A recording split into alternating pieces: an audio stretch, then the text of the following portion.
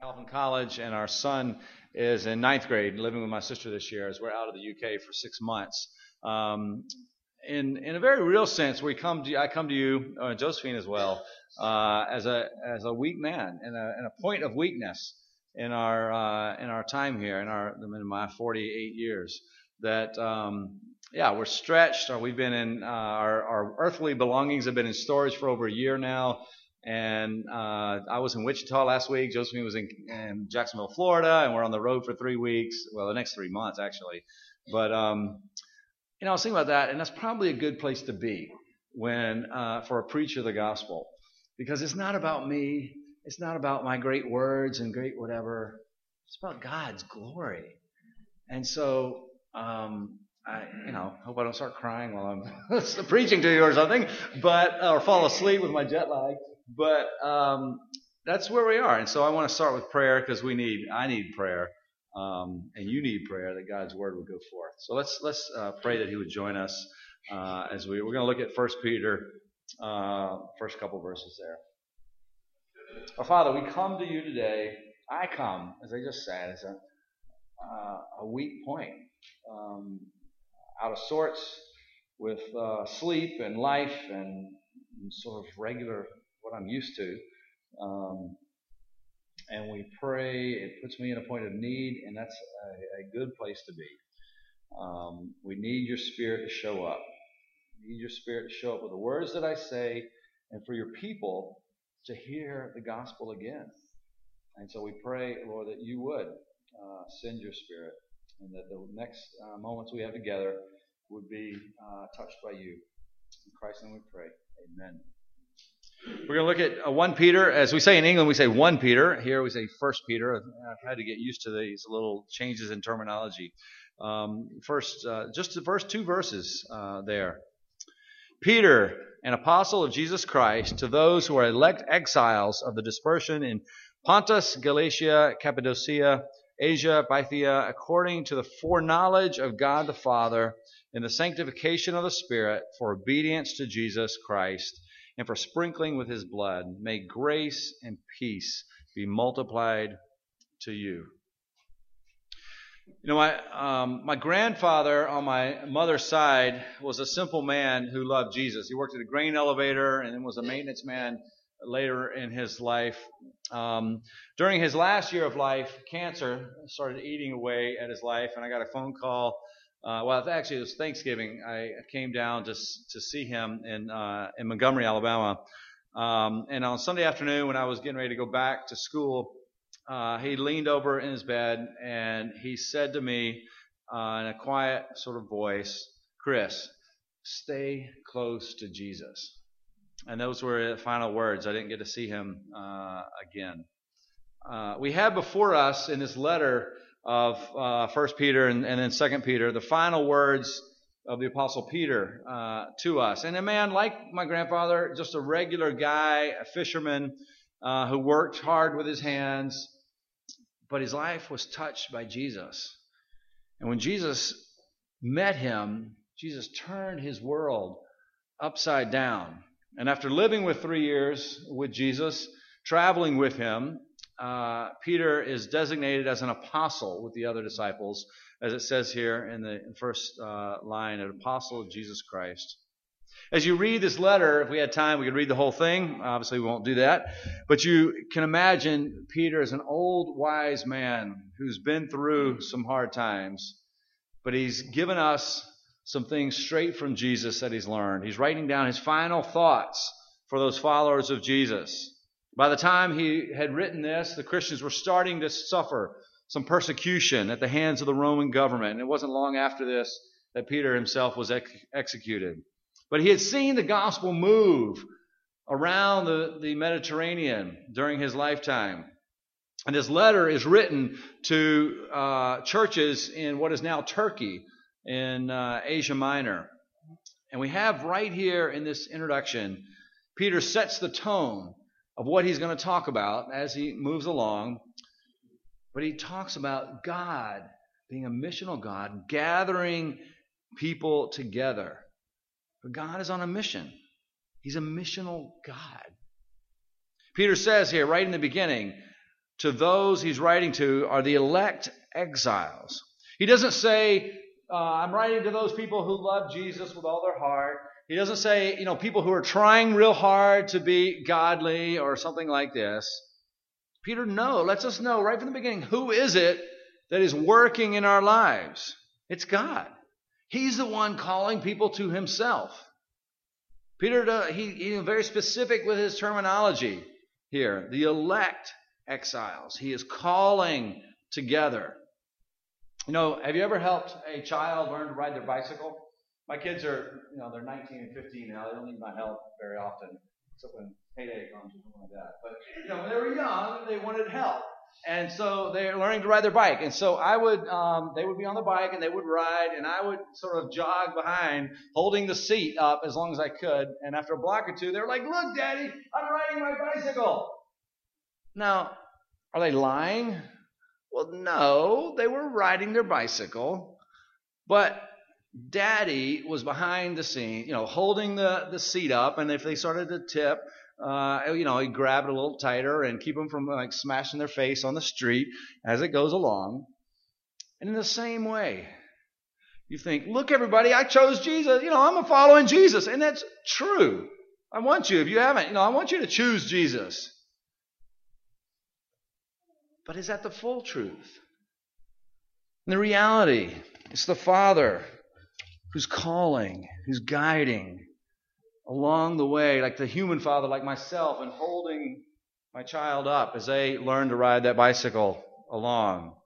The Heavenly Father behind the scenes, guiding us, so to speak, and keep us from crashing our lives into the pavement.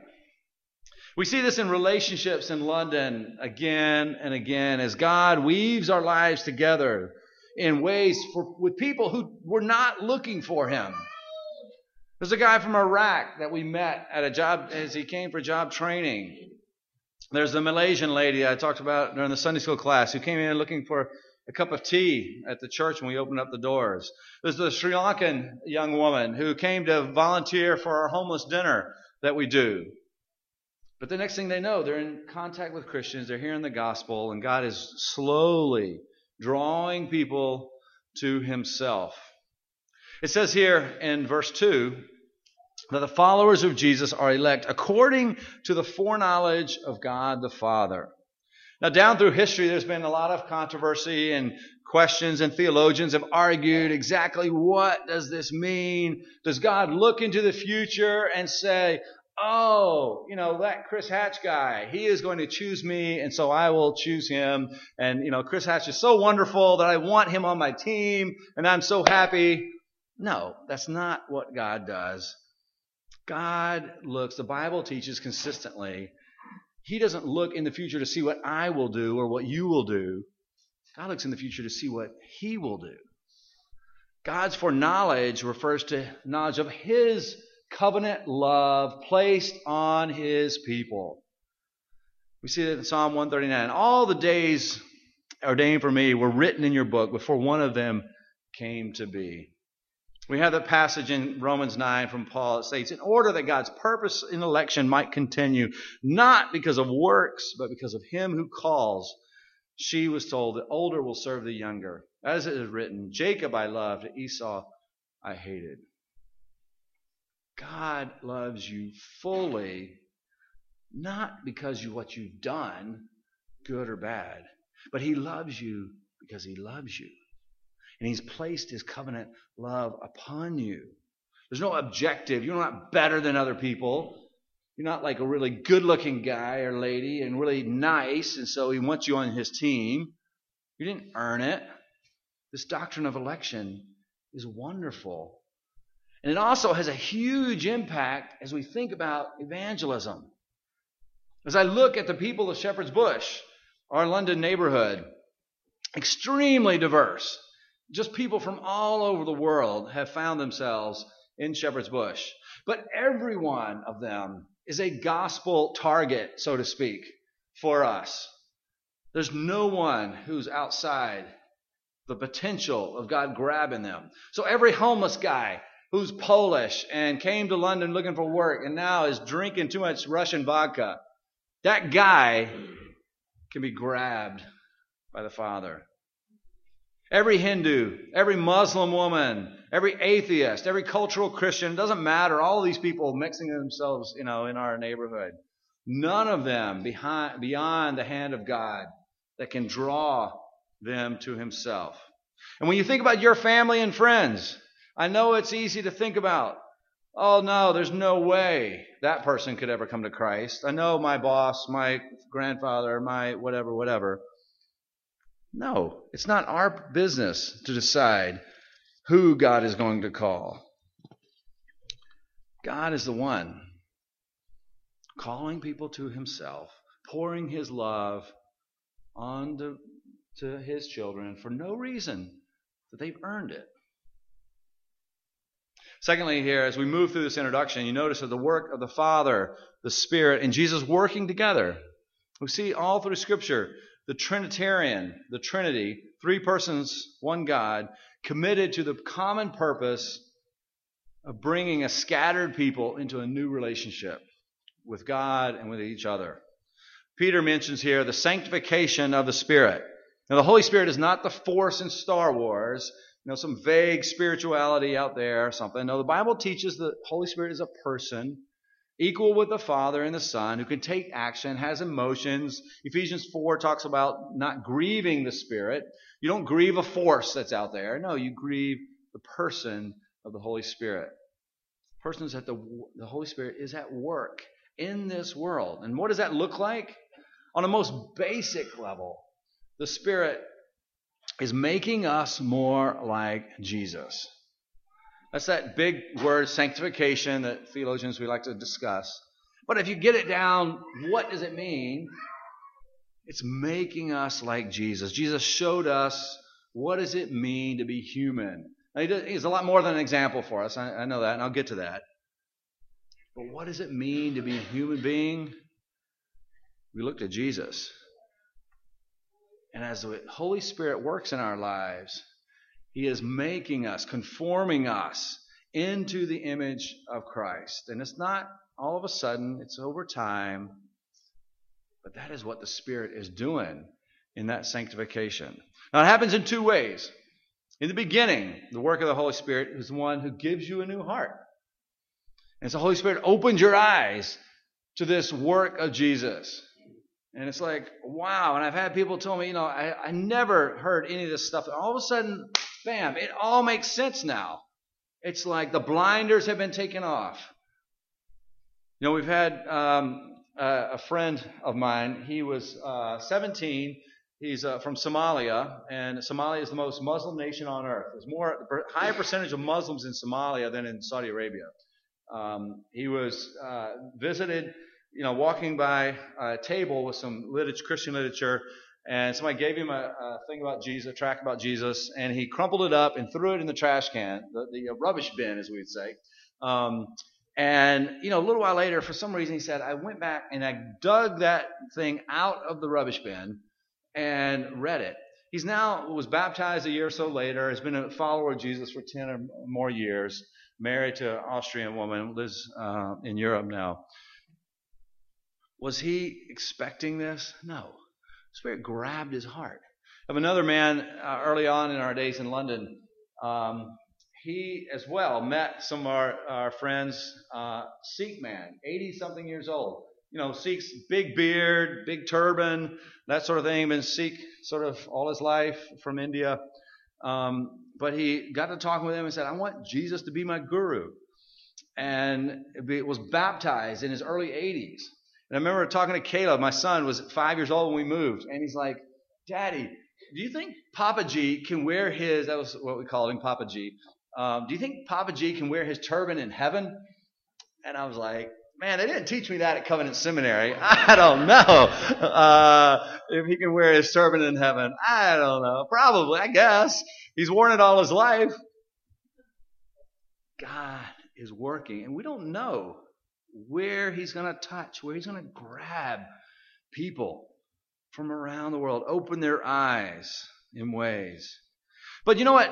The Spirit is also continually working in our lives to perfect us slowly but surely into this image of Jesus. We're not perfect. Christians aren't perfect. And you get any notion that Christians won't hurt you and Christians won't sin against you, you get that out of your mind.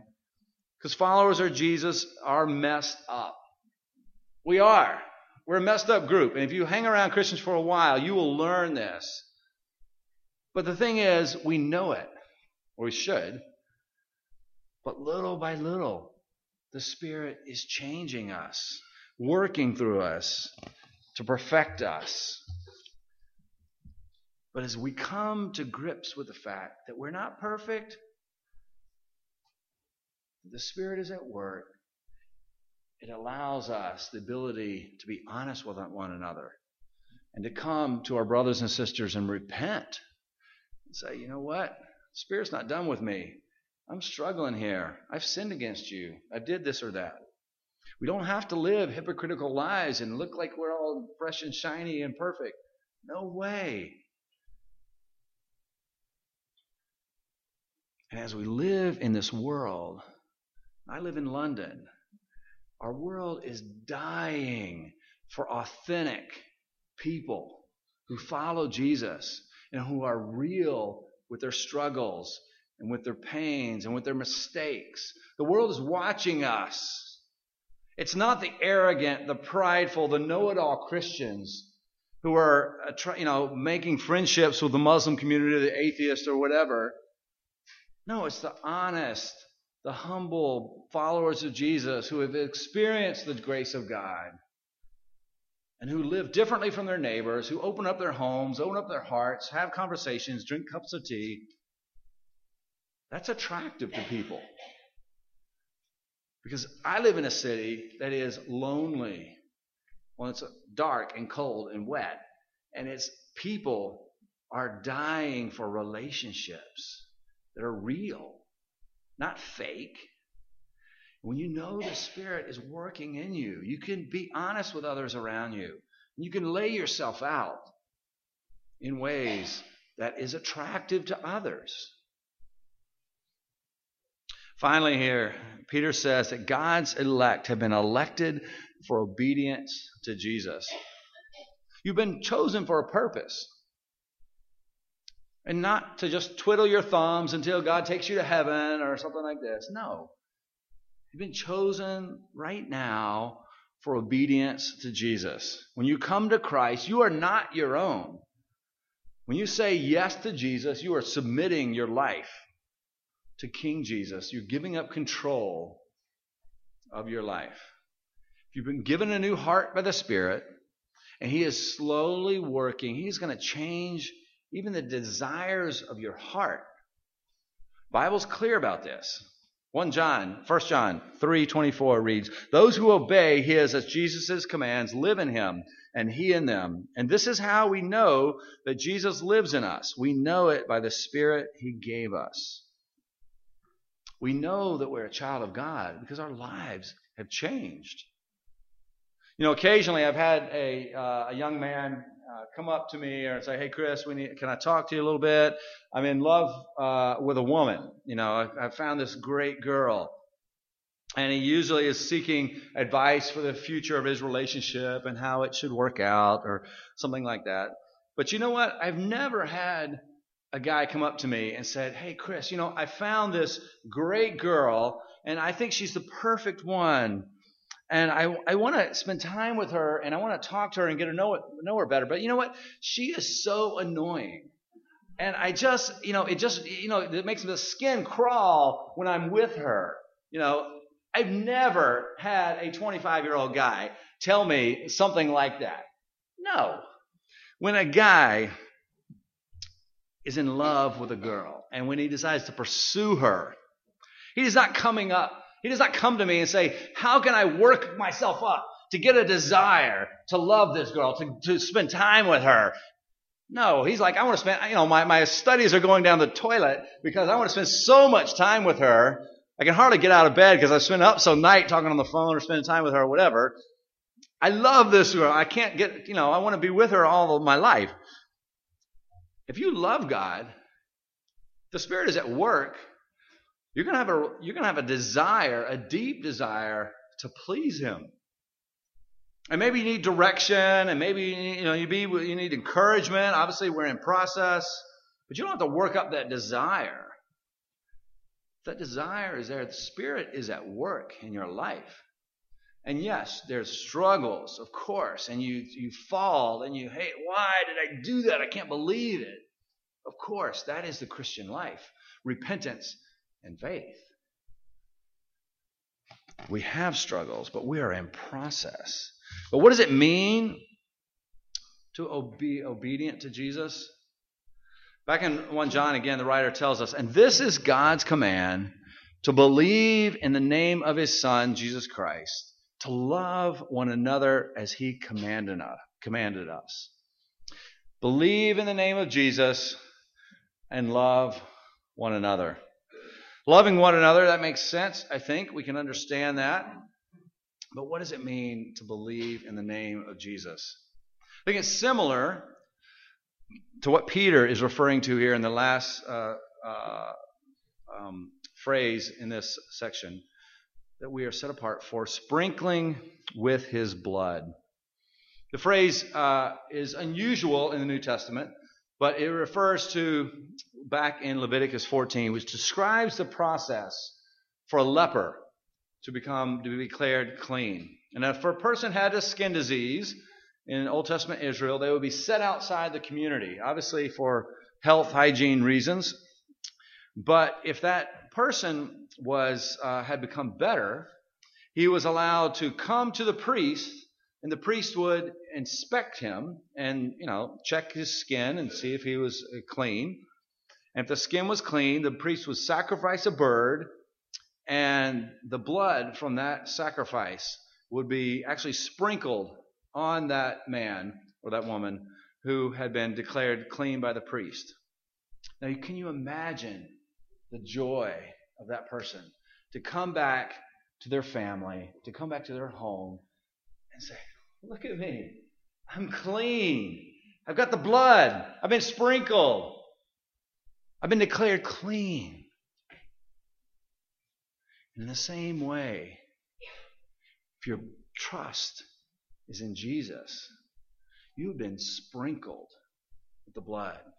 You've been declared. Your sin has made you unclean, but you've been declared clean by the Father.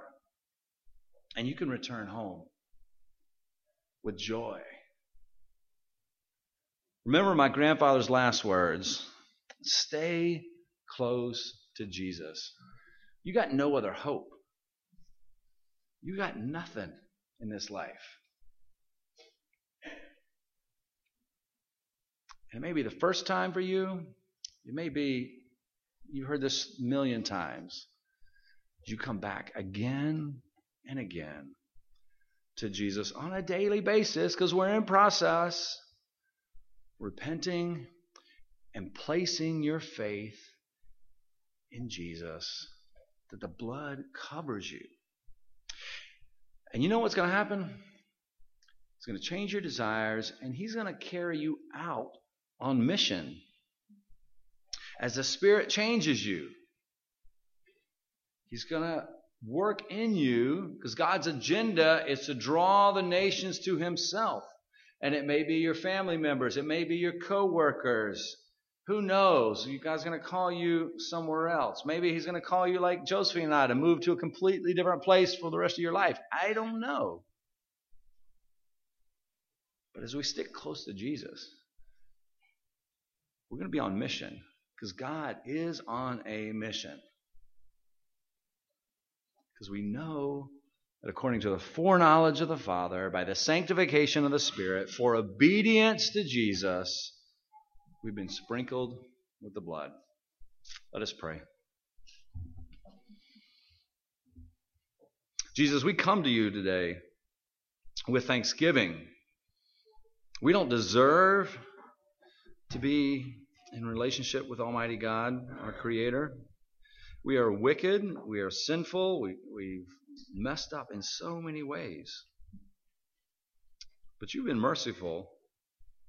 You laid down your life on the cross so that we could have life. I pray for my brothers and sisters here that they would understand that deeply day in, day out, that their desires would change by the power of the Spirit, and you would give them boldness and confidence to know that you are calling them on mission right here in Clarksville or wherever you would take them. In Christ Jesus' name I pray. Amen.